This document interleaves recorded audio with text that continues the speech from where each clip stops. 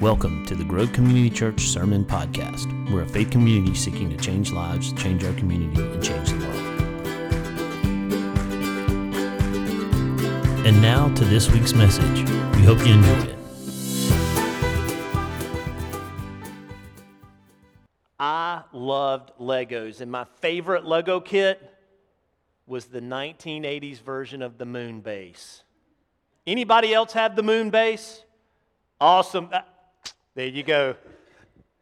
The moon base was fantastic because in the 80s, this was like next level Legos. See, the early Legos were, here is a square house that you can build. Here is a police station that looks like the square house you build just here. It's just got different colored blocks. Oh, and then here's the fire station that is just like the police station, that's just like the house, but it's just different colored blocks. It wasn't real fancy, not like it is now. And so when this came out, it was like, whoa!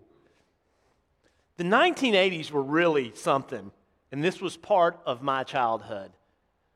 The moon base. Now, what I loved about the moon base is that it came with the moon rover. I mean, look how fancy that looks. It came with a launch pad, and this rail thing here, you can't tell, but that actually slid back and forth. It would take the people from the base to the rocket because that's a long distance. And so there was a sliding thing that slid. It's gray, and there's a guy sitting on it. It's hard to tell from this picture. And he would slide down and then get into the aircraft. And then you had this cool space traveler ship.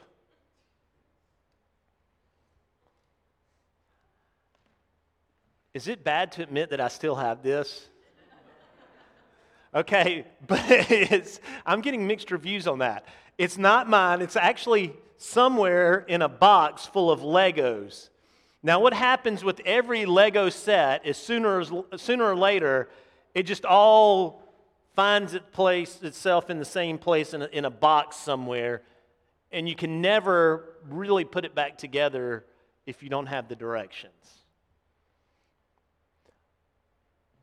But what I loved about Legos was you could build this out and you'd be like, oh yeah, that's cool, but okay, let's see what else we can build with it. The funnest part of Legos wasn't the initial build, at least it wasn't for me. It's what my friends and I could come up with. And we came up with some really cool designs and builds. Nowadays, you have this thing called Google, and you can type in alternate Lego builds or whatever, and you can get the whole thing done for you, and you don't even have to think about it. Back in my day, we were like, okay, how are we going to put a new spaceship together? What if we combined 3 spaceships? What would it look like? And it was a whole lot of awesome. The original was okay, but there was something better. In this series, we're looking at signs of life. This is our response to Easter. We spent the whole Lenten series leading up to Easter and talking about Jesus' path, the teachings that he had in those last 24 hours of his life. And now we're looking at so what? I mean, there's this resurrection, but so what? And so the name of this series has been Signs of Life. Because what the resurrection shows us is that there has been new life that's been birthed in this world. There is a new way of being, that God's kingdom is already here and already at work, and there's something new going on. And so this series has been Sundays looking at these inbreakings of newness, of what God's really up to, of what the resurrection really means for us. It's not just a great story that means we're forgiven of our sins and one day we'll go to heaven. If that's all it was, then we would be good to when we went into the baptisms, the water of baptism, if someone would just hold us there. I mean, if all it was about was getting to heaven, the best thing for us would be to become a Christian and then die. I mean, that'd be great. But that's not what Jesus came to do. He didn't come to save you to go to heaven. Now, for some of you, that's a radical thought, but for most of you, that's not, because you stuck around long enough to hear me talk about this before. So what was the resurrection really all about? It's about the inbreaking of a whole new way of being and a whole new life. It's God's kingdom and His power and His glory coming to earth and working its way out even now. Guys, we get to be a part of this new thing. This has been going on for 2,000 years. And so we're going to look at a passage today from 2 Corinthians 5. It's one of my favorite verses, one I had to learn when I was doing the topical memory system, and I had to memorize a series of verses. And this is one of the verses that we memorized. It's 2 Corinthians 5, 17. We're going to look at 17 and 18, but this is verse 17. Therefore, if anyone is in Christ, he is a new creation. The old is gone, the new has come. In this version, it says, the old has passed away. Behold, the new has come. I want to talk about this for a minute to really understand what Paul is saying as he writes this letter to this group of Christians in the city called Corinth. That's where it gets the name, Corinthians. It was a letter written to a group of Christians in the city of Corinth. The reason why it's called 2 Corinthians is because it's the second letter that we have found that Paul wrote to the Corinthians. And so he's explaining to them what's going on in Corinth at the time, where these group of people came in and said, yeah, what Paul taught you is okay, but there's more to it. You need to follow all these other rules that are the Jewish rules. So you need to first become Jewish and then become Christian, or you need to become Christian and then you need to work backwards and do all of these things that all the Jewish people did too. So all of this is what you're supposed to do, not just what Paul is saying. And Paul's responding to that in essence. And this is what he says, therefore, if anyone is in Christ, he is a new creation. So if you're looking at this, and you see this sentence, actually two sentences, in Paul it's actually one run-on sentence, but in the original language. But when you look at this first sentence, what stands out to you as the most important key point of this? What's the hinge factor here? What's the tipping point? If anyone is in Christ. So if we really want to understand what new creation is and what it means to be a part of this new thing that God's doing, we have to understand what it means to be in Christ.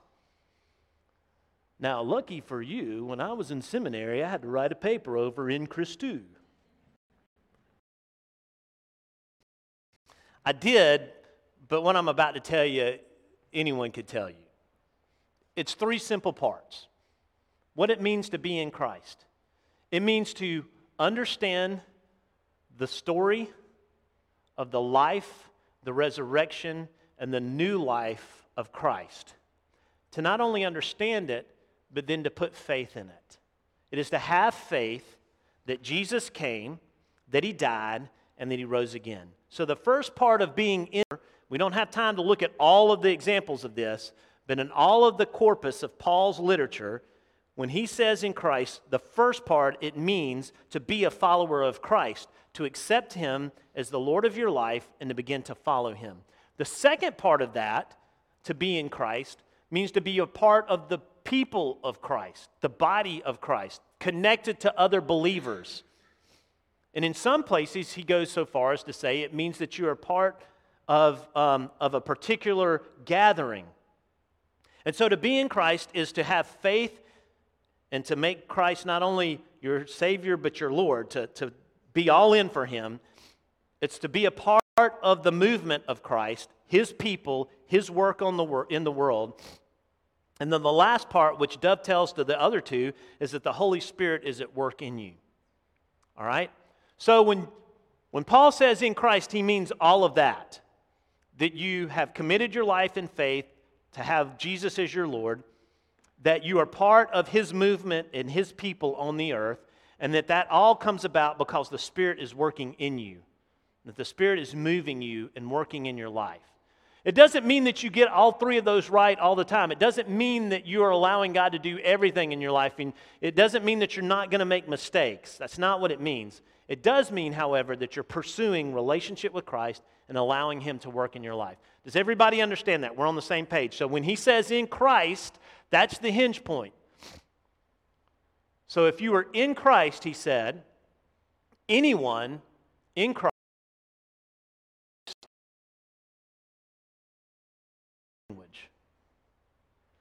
So it actually reads, therefore, anyone in Christ, new creation. Doesn't say is a new creation. That's not in there. In the original language, it literally says, anyone in Christ, new creation. That's emphatic. And oftentimes we put the emphasis on the wrong syllable and we miss the point of this. In Christ, creation. Now what does that mean?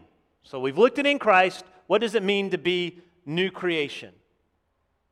It means two things. The old has passed away and the new has come. Oh, thanks for the clarification. We all good? The old has passed away. What's interesting about this in the original language is that this verb is in the past tense, and it's in the tense that means it's just a done action and there's nothing else.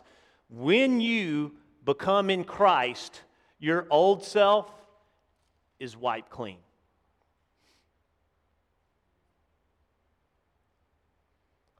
I don't think we understand that enough. I don't think we spend enough time on that part of this equation. That if we've committed our life to Christ, if the Holy Spirit is moving in us and He's guiding us and we're a part of His work in the world, then the old Todd no longer exists. And thank goodness. The old has passed away. Now, I oftentimes want to go resume the body and start picking through it. Oftentimes, I want to raise that dead Todd back up and say, yo, bro, what's up? Let's do something.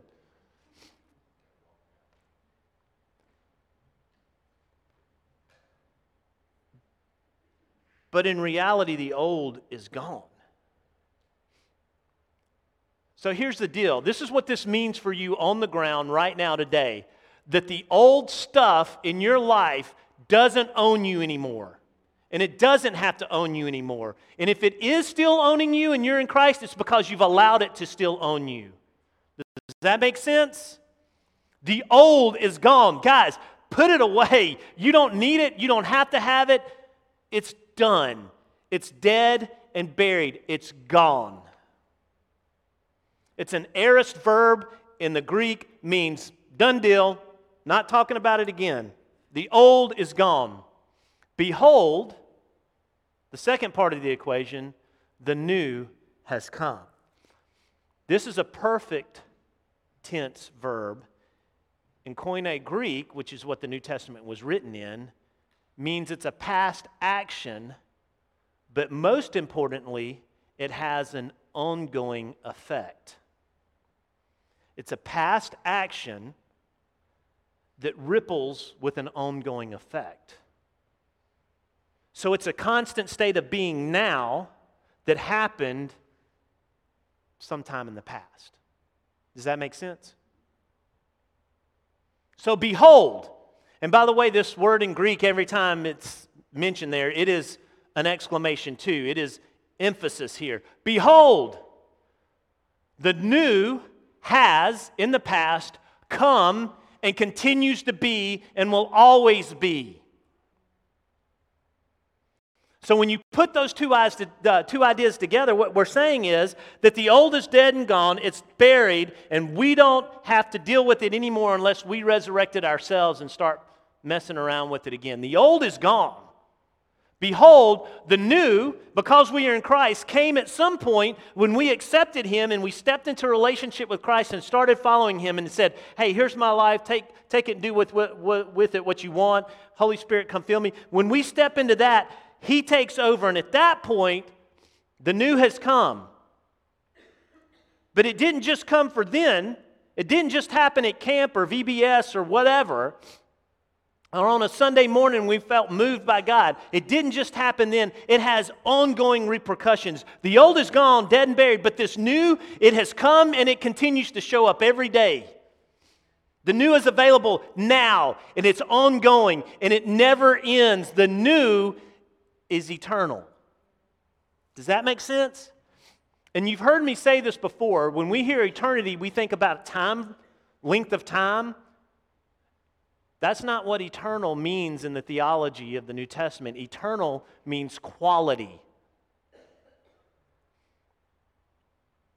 Eternal life means quality. So, what quality? It's the life that God created you to live and that Christ empowers you to live.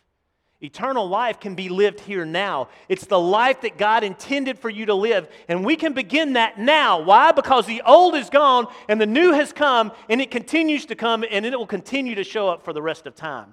God is in the business of reclamation. He's recycling. He's taking your old junk and he's smashing it up through this new contraption, and it shifts it and sifts it, and then he gets all that's left that's gold and he makes it into something new. And he continues to do that. He is in the business of recycling, reclaiming, refurbishing, and making it into something new. That's what Paul is saying. He's telling the Corinthians, look, guys, don't get this wrong. They're telling you to go back to the old ways. They're telling you that it's all about rules and following the rules and staying in line. They're telling you all that's dead. Jesus died and put that away. No, he's doing something new. And this new thing he's doing is he's showing up here and now, and he's bringing a quality of life through the Holy Spirit and through his work here on earth, and he's inviting you to be a part of that.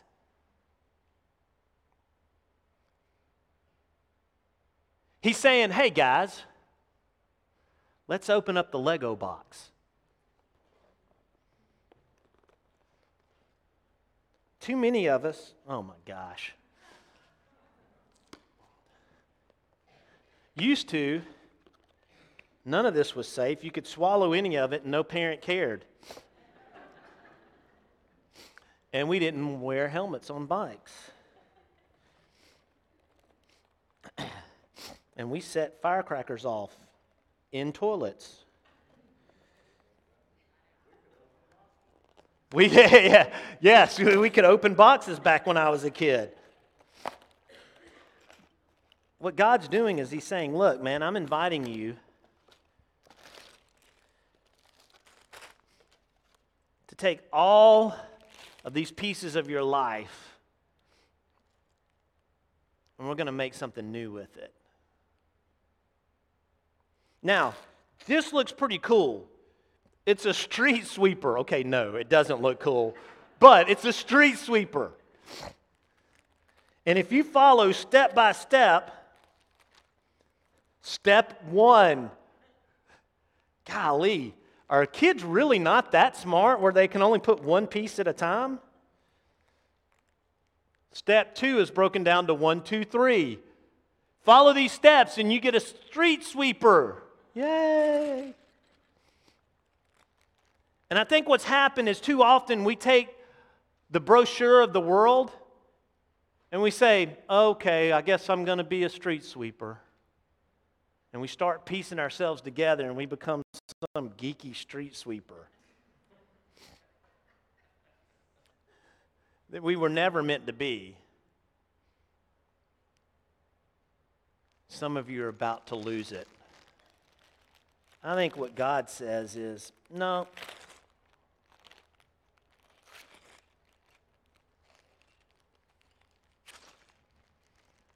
If you're type A, you're losing it. I get it.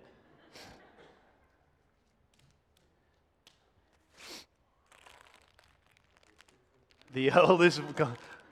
The old is gone. I'm inviting you to build something new. Don't listen to what the world wants to pigeonhole you into.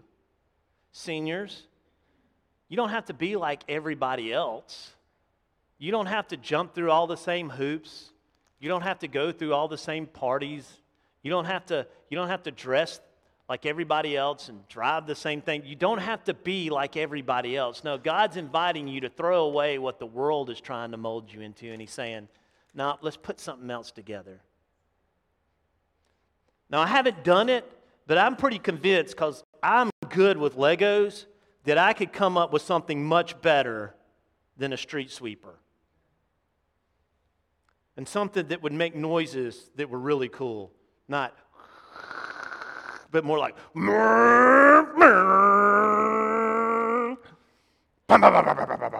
the air brakes.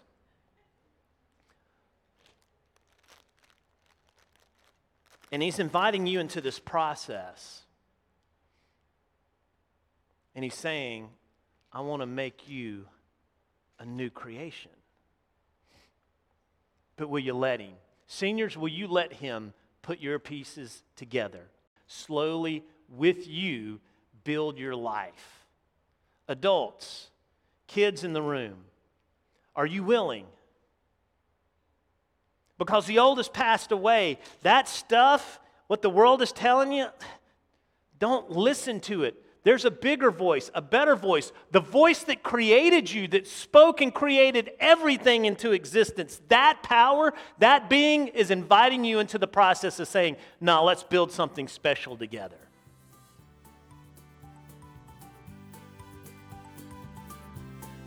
Will you let him? We hope you found this week's message meaningful and impactful. And as always, don't just hear it, but put it into practice. Until next time, have a good one.